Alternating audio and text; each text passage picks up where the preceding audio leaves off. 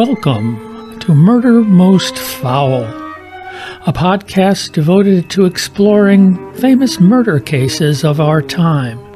Some solved, some unsolved, but all fascinating and guaranteed to raise the hairs on the back of your neck. I'm your host, Jim Solanowski. Today's episode: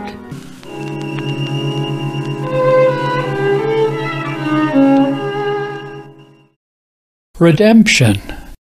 Not a word one would associate with Charles Manson, Ted Bundy, or Jeffrey Dahmer. But what about an 11-year-old boy who, in 1889 in rural Iowa, murdered his abusive parents as they slept, sparing his 1-year-old sister who was sleeping in the same bed? The Plea. The true story of young Wesley Elkins and his struggle for redemption might help you answer that question. Authors Patricia L. Bryan and Thomas Wolfe join me now on this edition of Murder Most Foul. Thank you, Jim. It's a pleasure to be here with you and your audience once again. Well, you're welcome. I should point out to my audience at this point that Tom and Patricia are husband and wife and have worked on several projects together, including this book. So let me start with you, Tom. Why don't you tell us a little bit about the subject of The Plea, young Wesley Elkins? Wesley Elkins was born in Iowa in 1878. And one more thing about him being isolated. At age 9, and when he was pulled out of school, his father sent him to work at his sawmill. His father ran a sawmill. And so there he was, 9 years old, working in this sawmill. And he was a little kid. We know that when he was 11, when the murders were committed, he was 74 pounds. So he was probably not much more than 55 or 60 pounds when he was forced to work all day in the sawmill with his father. So it's a kind of situation that's a little bit hard to relate to think of kids that age in America at that time having that kind of responsibility and working under those conditions. But it's true. That's the way things were then. And of course, neighbors did not want to intervene. That was what happened at that time, whether it was any kind of domestic abuse. There was a feeling that men basically were allowed to discipline their wives and certainly their children. There was certainly evidence that some neighbors knew that Wesley was mistreated. And, one family tried to intervene, at least to say Wesley could come live with them. Not to the father, they didn't say that, but to the brother. The brother never relayed that message. And again, it was up to the parents. The community would not intervene in those situations. So it appears Wesley really didn't have many options. Well, we know that he began to think about how he could get away from his parents, and he had realized that he could not run away without being brought back, so that his only option, as he saw it, was to kill his parents and to then be on his own. He did have older half-siblings who he thought he might be able to live with. He doesn't ever express directly what his planning was, but we do know that there was a rifle in the house and that there was a club that he had stored outside the house, so that he did premeditate the crime and he did have weapons to use. And as you note, and as is true in a lot of studies, when the abused victim decides to strike back, he or she usually strikes back with extreme force because they realize if they don't finish the job, they are going to be in big trouble. So the crime itself was very brutal. And premeditated, as I noted, and it was something that he had thought about for several days. The gun actually was in his room on a hook. It was his father's gun, but he knew how to use it. And he says that he stared at the gun and thought about the crime. So we know that it was premeditated. Although he also says he must have lost control. I mean, he had a bad headache. He must have lost control. We also, Tom and I did a lot of research into abused children who kill. And we found that, just as Tom says, and this is especially true with children, they often use unnecessary force, partly because they don't understand death. They don't understand that it is permanent. And of course, it was his only means to escape. I mean, we wouldn't necessarily call it self-defense then, although our ideas about self-defense have changed. When you think about what's called the battered woman syndrome, if it's your only way to get away, you might not be in imminent danger, meaning that a weapon is at your face, but it could still be defined as self-defense. Not that that was the law then or would have been accepted, not certainly. But he used unnecessary force. He used a lot of force, excessive force. Yeah. Right. He shot his father in the face. He beat his stepmother to death. And then he, on the face, on the legs, he turned to his father then, not being sure he was dead, and clubbed him.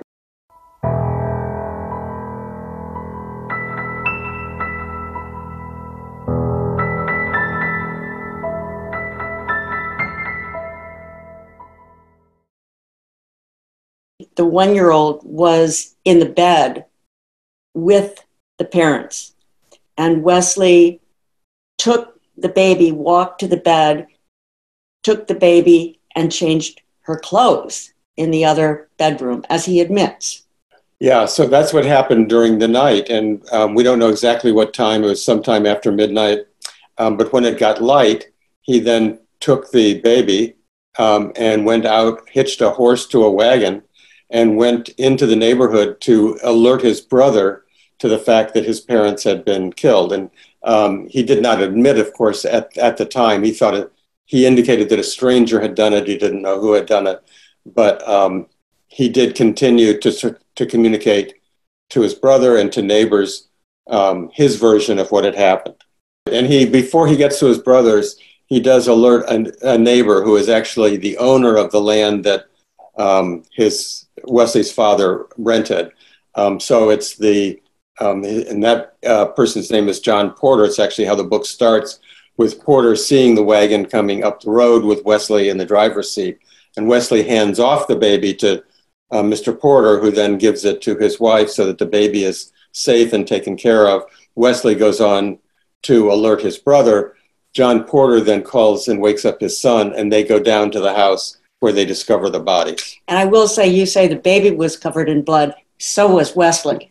There were specks of blood on him. So my guess is, he doesn't ever say, my guess is that he cleaned himself up somewhat. He does appear in front of the inquest jury the next day in the same shirt he had worn. And when asked, he said, well, he only had 2 shirts, I think he says. Yeah. So he might have cleaned himself up, but he obviously or surely did not change shirts or clothes. Right. And in that day, I'm hearing this more and more about cases which I was unaware, this inquest concept that happens, when the body is wherever it is, if it's in a, place you can get to, not falling off a cliff, and you bring in they're just normal people. All right, 6 people here. What do you think? And obviously you say you can indict a ham sandwich. You can inquest a turkey sandwich. I don't know. So they sit there and go, yeah, this doesn't look like an accident, or this doesn't look like natural causes. And that's really all they need at that point. Or suicide. Suicide, right. So at that point, it's just, this is homicide of some kind. And that's their only, connection. I mean, that's their only job at that point. Well, the hope under the law is that if the inquest jury makes a finding that a specific person did it, that would be grounds to file a warrant with a magistrate, and the magistrate would issue an arrest warrant to file a motion with the magistrate if the inquest jury had found a specific person. In this case, they did not.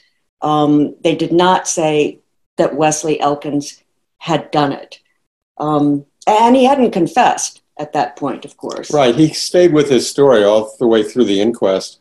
And he actually was interviewed 3 times over the course of the inquest, 3 different times, because they brought him back to clarify points that other witnesses had said in terms of relating about the family disturbances and all, what the family situation was like. There was one inquest juror who did think that Wesley was culpable and that they should have named him as the suspect, but the majority of the inquest jury did not feel that way. So, and the sheriff who was involved, he wasn't on the inquest, but the sheriff who was at the scene also thought that Wesley's story was credible and that he didn't believe Wesley could have committed the crime. And that was kind of the split in the community at the beginning. Wesley was obviously the most credible suspect. He was at the scene. He reported the crime. There was no evidence of a break-in. There was no evidence of anybody else being in the room. But on the other hand, he was 11 years old and 74 pounds and didn't seem physically capable of committing the crime. So the community split initially on whether or not he could be considered a suspect. Well, and one other point, which added to the community split, was that his birth mother had left her husband, Wesley's father, which was unusual for the time, and that they had a very tumultuous relationship. And she had come from another part of the state, was looked down upon as an immoral woman by the community. She eventually left her husband, and the story was that she had gone to live with a lover in Waterloo. And the story was that she had tried to kill John Elkins, Wesley's father, before she left. So there was this notion that Wesley had been born to a woman who had a criminal mind, in effect, and that he might be born evil. I mean, he didn't look like he could do it, although there was a prevailing notion of this, a born criminal. So it wasn't long, though. This wasn't a long investigation. Did he break, or did they just really figure that, charge him based on everything they had?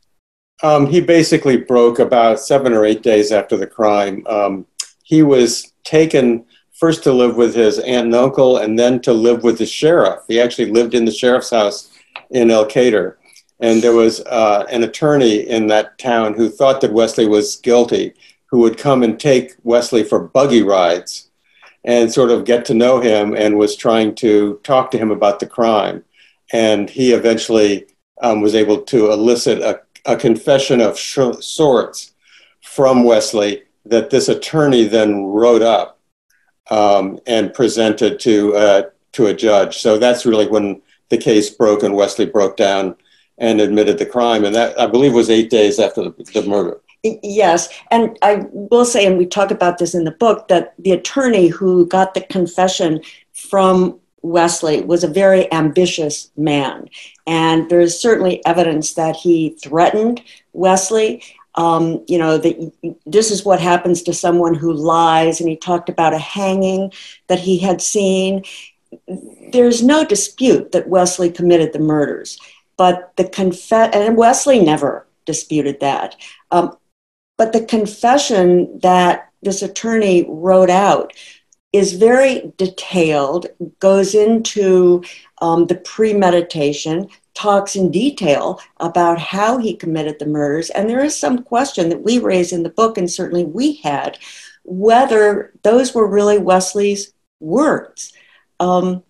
He's 11 years old. Would he really have spoken in such a chronological manner and so coherently? As you point out, Jim, he was not an educated young boy at that point. Now, at that point, there is no Miranda. That comes a lot later in history, but there is a Fifth and a Sixth Amendment. Would they not have applied? And I know that a lot of it has to do, if it's a child, it has to be exerted by the parents, or a child is, I'm talking modern legal from what I know, that a child can't give up the right, their constitutional rights.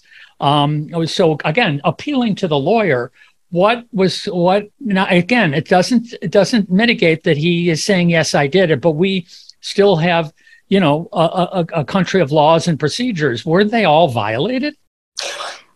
Well, you can go. Yeah, I would say that we definitely questioned whether or not the confession was freely given. And we definitely questioned whether or not the words in the confession were Wesley's, because the handwritten confession was written out by the attorney, and then Wesley signed it. So Wesley acknowledged that those were the facts, right. But we don't believe he wrote them down. And we know that the attorney understood, and Patricia can speak to this more than I can, understood what the conditions would need to be for a first-degree murder charge, and made sure that all of those conditions were in the confession. Well, and I will say the attorney did not write out all of those words at the time he was in the buggy, that Wesley was with him. He said that Wesley confessed, Wesley signed his name, and then subsequent to that, the attorney went back and wrote this detailed statement. But as to your point, Jim, about were his rights violated, the confession, we think, was not freely given. Now, even without the confession, there was certainly evidence that most likely would have convicted, led to a conviction of Wesley. But one of the things that we believe and talk about in the book was that the attorney who was assigned to represent him really did not do justice for Wesley. The first attorney assigned eventually resigned and said he was too repulsed by the facts of the murder to go on. The second attorney basically agreed with the prosecutor that Wesley should go to jail for the rest of his life. And even though there was a legal rule well established at the time that a child under the age of 14 should be presumed to be innocent without definitive proof that the child knew what he was doing, something that never came up. The lawyer never brought up that rule. And he believed from the beginning, he says later, that Wesley had no defense. So yes, we believe his rights were violated, but no one really cared about that. I mean, the community was happy to see Wesley go to prison.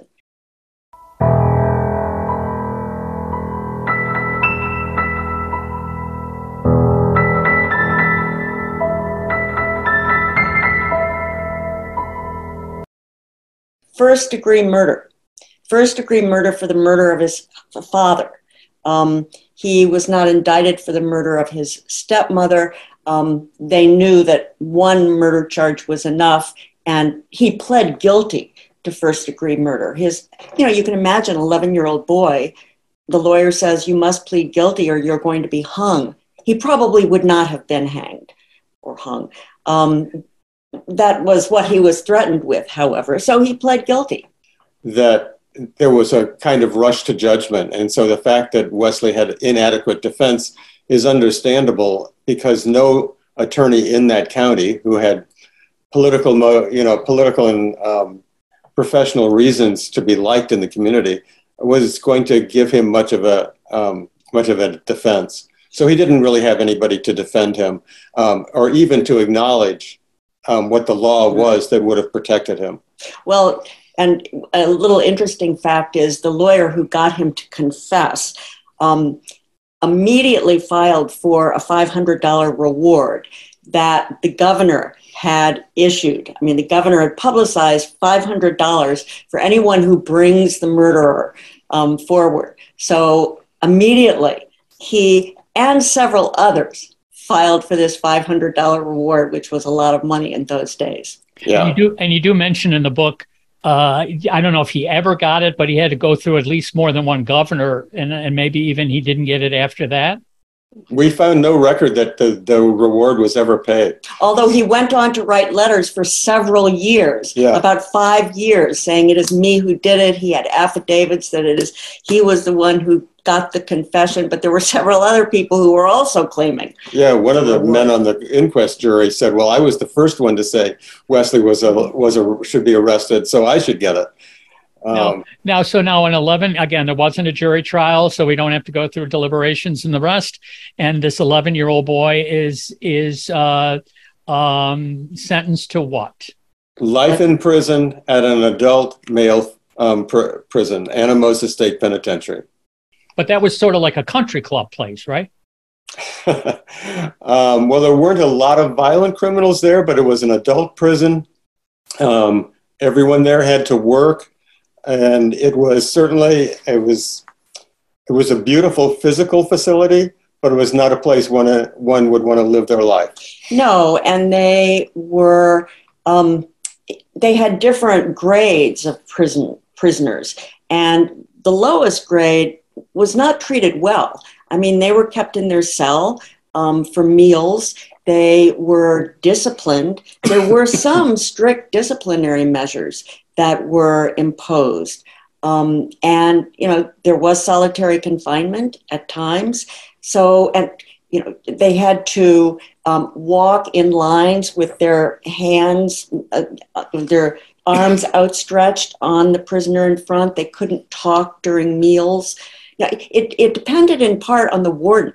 The second warden we talk about, who was there during Wesley's tenure, was much looser than the others.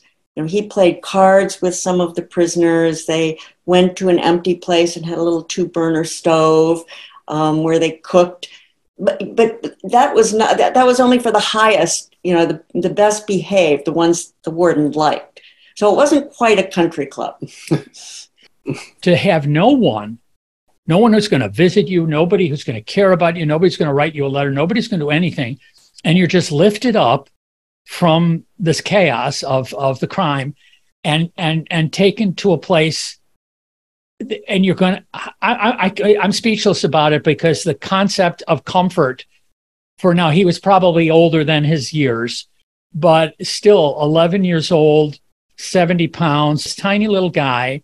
And like you said, in the book, we don't get indication that he's raped or anything like that, but I can't imagine how lonely he had to be. Well, Wesley was fortunate in a way because prison philosophy was going through a transition at that time. And the wardens were a new professional class who really took rehabilitation very seriously. And they took the best ones, and Anamosa had one of the best ones, took a personal interest in prisoners that he felt could be reformed. And Warden Barr, the first warden who interacted with Wesley, had many children of his own. He says later, and we quote this in the book, that he was so taken aback when he saw this small boy who was frail and nervous, and he really treated Wesley well. He told Wesley, and this would motivate Wesley for the rest of his life, that if he repented of the crime and showed that he was changed, that he could win his freedom. He talked to Wesley. He had the chaplain talk to Wesley. He made him an errand boy in the offices. And the next warden, as we talk about, assigned him to the library. So they really did. I think it was the first adults who really took an interest in him. So different than what we think of prisons today. We do know that he really took to the idea of being in the library, and that reading became an obsession with him. And it was a pretty well-stocked library, and this is, actually before 1900, but it was a library with a lot of books and a lot of opportunities for him to read. And as Patricia has mentioned, he had mentors, the prison warden and the chaplain at the prison. So he wasn't out in the prison population the way the more adult men and the stronger men were, because there was construction going on, there was farming, there was farm animals, there was the kitchen to run. I mean, most of the men in the prison who were not confined to their cells all the time were out working, doing very physical labor. And as Patricia said, Wesley was initially just sort of an errand boy. in the warden's residence. I mean, he felt very comfortable with Wesley interacting with his wife and children, and Now, then eventually in the library. Do we have any indication there was anyone even close to his age? No, I think the next youngest would have been 18 or 19. 15 or 16, but there was one, and then we don't know what happened to him. I will say one thing about the prison was that the town took a great interest in the prison. And, they were proud to have the prison. It meant jobs for people in the community, and they watched the first men file in. They called them our prisoners. In the beginning, they had a picnic on the prison grounds with the townspeople. The men, prisoners and townspeople, smoked cigars together. They played croquet.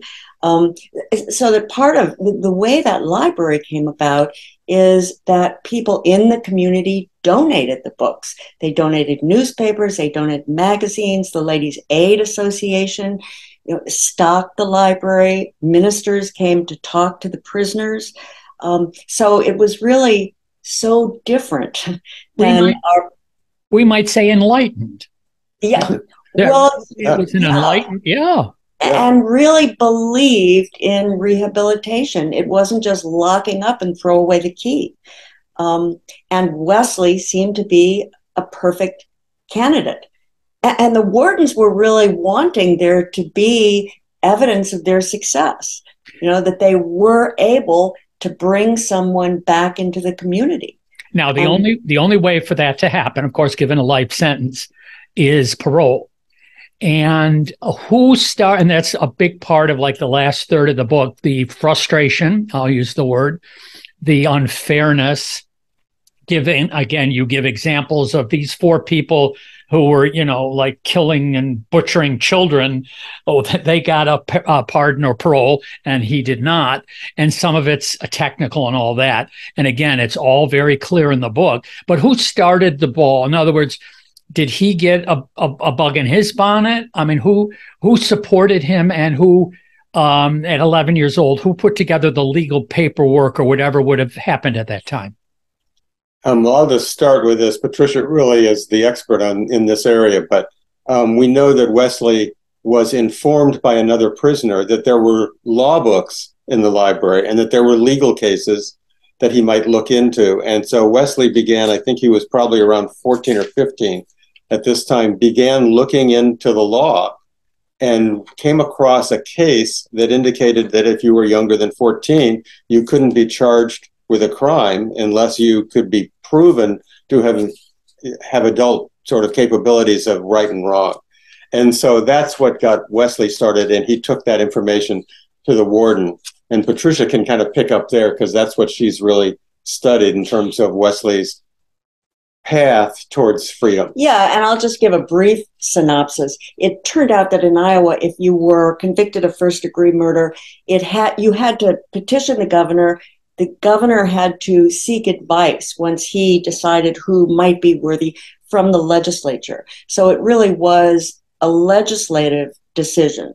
They debated it, the legislators, and then recommended to the governor what to do. In most cases of lesser degree offenses, it was up to the governor, but not first degree murder. So it became a much more public debate than many paroles or pardons. Wesley filed when he was young, as Tom said, the first time for a pardon, and that must have been the advice of other prisoners. But he gained the support very early of an editor of a newspaper in Iowa who had written right before Wesley was sent to prison that a young boy should not be treated as an adult, that it was an injustice that he was being put away. So Wesley was able somehow, and we don't really know, to get in contact with him and this man, Carl Snyder, who went on to become a famous economist eventually. But he helped Wesley file his appeals. And eventually, Wesley was brought to the attention of a professor at Cornell College, which is in Iowa. And Professor James Harlan, and we talk about him at length in the book, really was a mentor and a support for Wesley throughout the 12 years that Wesley fought for a pardon. He filed 4 different times. You could only file once every 2 years. And starting in 1896, he filed 4 times before he was able to obtain a pardon. And it really was a very controversial case in Iowa because, of course, people in Clayton County were convinced that he was innately evil and would kill again. Now, did this gentleman from Cornell, did he meet with Wesley? I mean, they have he came and went to the prison. Yeah, well, they exchanged letters, but he did come and meet Wesley in the prison, and at least around 1900, as Wesley was being considered for parole by the legislature, Professor Harlan actually brought legislators to the prison to interview Wesley. One of the issues that came up in the legislature was that Wesley's case was based on how educated he had become, and how educated he had become was indicated by the letters he had written. So some legislators said, well, he wasn't really the one writing those letters. So Harlan took legislators to the prison, and one of the legislators gave Wesley an assignment to write, and he wrote a little essay in front of the legislator to demonstrate that he was competent and capable and that he was the author of those previous letters. But of course, what Clayton County said was, even if he is educated and wrote those letters, it's a mask of evil, like Dr. Jekyll and Mr. Hyde, really, that he can pretend, he can put on this kind, educated, sophisticated man. He was a young man at that point, but behind that mask lurks this innate criminal, depraved mind.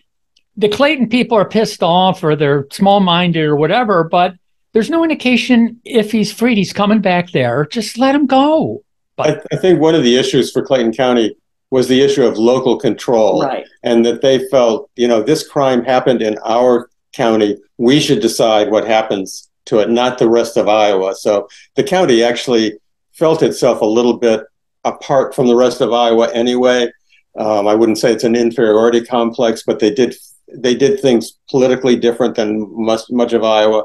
And they definitely felt like they, in this case, should be the ones to control what happened to Wesley Elkins. Well, when the temperance laws went through, Clayton County did not agree with them. And they kept the saloons open. So finally, the legislature, like I said, it takes 2 or 3 times, but finally, I don't know if they're bored with it. They recommend, and the governor signs, correct? Yes. And who was the governor at that time? Governor Cummins is his name, Alfred Cummins, who is a very progressive and popular governor. I don't know that he would not have done it had the legislators not come out the way they did, but he was on Wesley's side. He made that clear during this legislative debate. And it went through the Senate fairly easily, but in the House of Representatives, at first it did not go through. And then there was one legislator who changed. He said, I committed myself to voting against Wesley. I did vote against Wesley, and now I will change my vote. What was the juvenile situation? In other words, did they have juvenile courts or juvenile justice? And at what age? Nowadays, you can bump someone out of juvenile up to adult, but that was when they had 2 things. Did they have any juvenile justice system? There were reformatories for both boys and girls in Iowa, but not for the crime of murder. That was the law. That was the law. So that Wesley, if he had merely beaten up his parents and not killed them, he might have gone to a juvenile reformatory. In many ways, it was lucky for Wesley that he wound up at the state penitentiary, where the warden and the chaplain and others would mentor him. His life was significantly changed for the better because he went to prison. Now, the only sad thing that I want to bring up in all of this is the burning of the library. Yeah, there was as a reader, Jim, you will sympathize with that. And that was devastating for Wesley, because that's where he lived his life, was in the library. He was in charge of the library. He checked out books, retrieved the books, and he had his days free to read. He was a huge reader. He loved Robert Louis Stevenson. In fact, you mentioned Dr. Jekyll and Mr. Hyde earlier.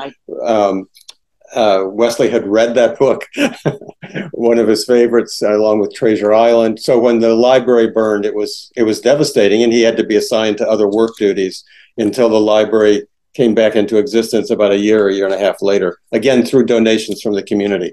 Just to go back to your point about juvenile justice, that was changing at the time Wesley was applying for parole.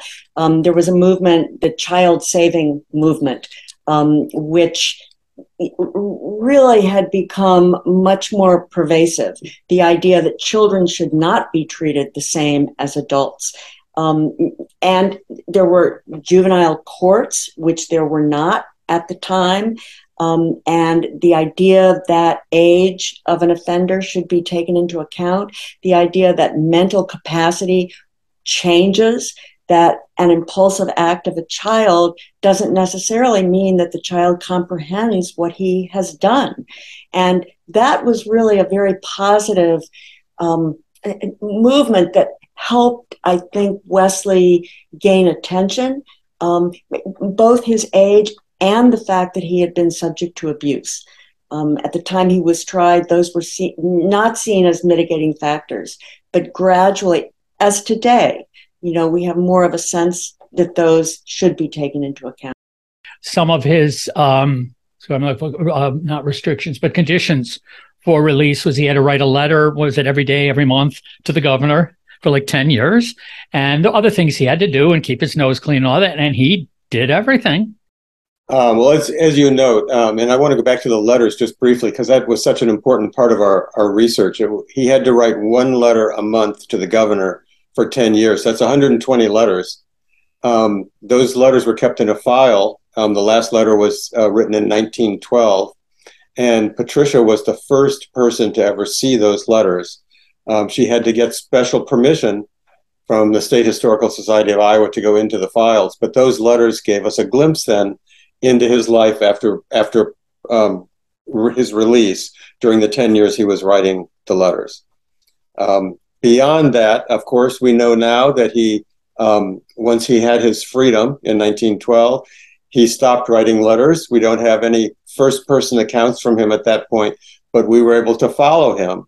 And we know that he went to St. Paul, Minnesota. He worked for the railroad. And he reunited, this is a particularly interesting part of the whole story, I think.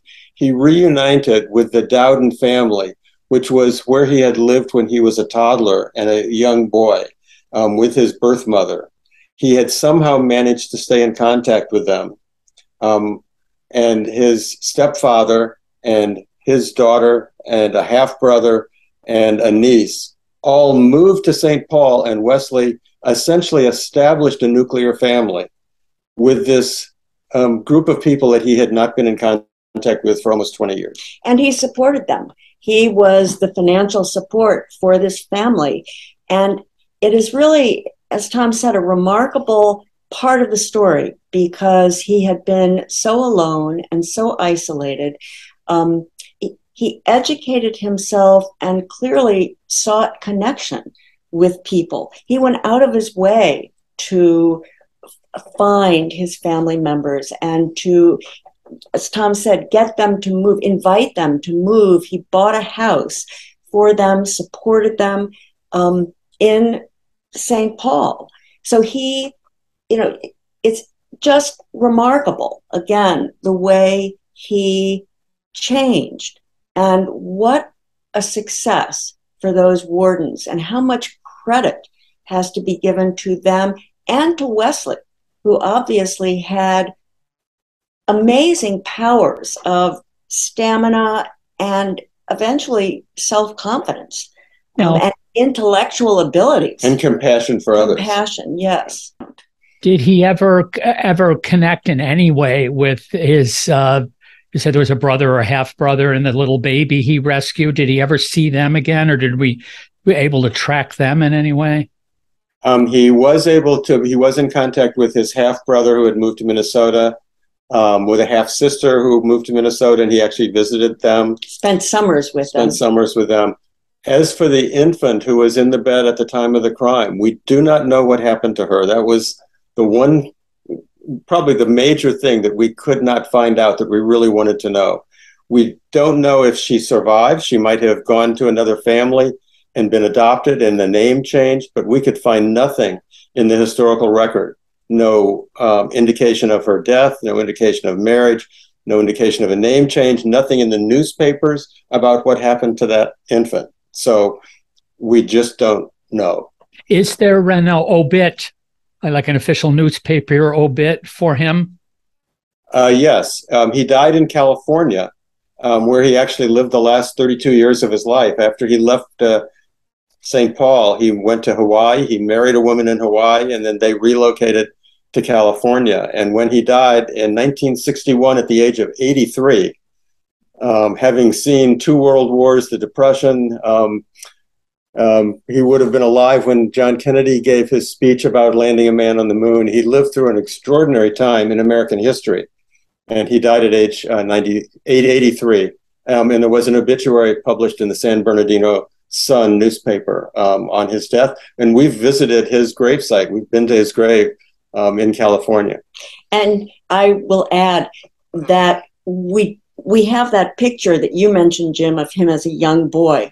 We have several other pictures of Wesley when he was on the debate team in college, and then a really great picture that we got from one of the few descendants we were able to talk to, of Wesley visiting his family in Iowa, his niece, and he has his arm around her, and they're in front of a car. I mean, it's such a good family picture showing how Wesley reunited and cared about. I mean, he was living in California at the time, and he came back, and this happy family picture of them. And they're in the book, the lovely pictures, or also the picture on the cover of him with his hand up. It's just the professional photograph. It's just so cool. And again, the book we are wrapping up now discussion of is called The True Story of Young Wesley Elkins, and the true story for his redemption. And we joked about it, but are you getting any interest in any Netflix or anything like that? Or you got someone to pitch it for you? No, do you have connections, Tim? No, I don't. But, it is, like I said, it's a fascinating, it gives, I think, always a director is looking for something with not only heart, but you can have you talk about an 11-year-old actor playing 11-year-old, showing this. We can read about it. We can talk about it. We have some black and white photos of it. But to put it on screen, small screen, big screen, whatever, I think. So, I don't know. But anyway, so I want to thank you guys. We are coming to the end of now an hour. And it's been a wonderful visit again. Do you have something that's, I know these things often take many years to put together, but are you working on something after this? Well, I'm working on a new book, which has no crime in it. It's a book about the 1926 baseball season. And I'd written one previous book about the 1932 baseball season, a book called The Called Shot. So I'm going back from true crime to baseball. And I'll say we have a website, www.midnightassassin.com. And anyone who goes to that website will be able to read about Tom's book, The Called Shot, about Midnight Assassin, our previous book, and about the plea. So Tom has a website that website will take you to, but his book is great. And I'll put in a plug for independent booksellers. They've been hurt greatly during the pandemic, so they will have the book or be able to order it. All right, ladies and gentlemen, once again, I want to thank our guests today, Patricia Bryan and Thomas Wolfe. Maybe this time I'll say Thomas Wolfe and Patricia Bryan. The book is The Plea, Plea. And again, you'll find their prior book and books by Tom on the website. And again, I want to thank you guys from the bottom of my heart. Thank you, Jim. It's been great. It's been a pleasure, Jim.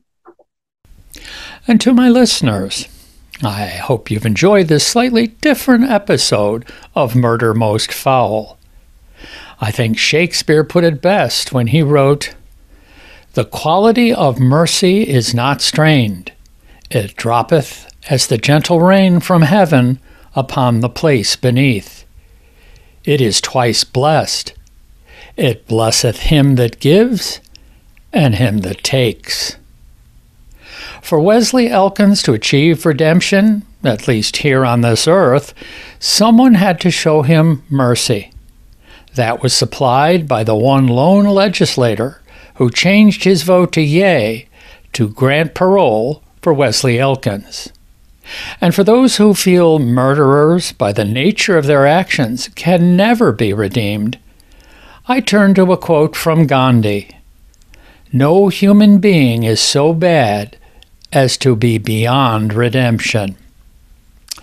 So, until we meet again, take care, and for God's sakes, don't murder anyone.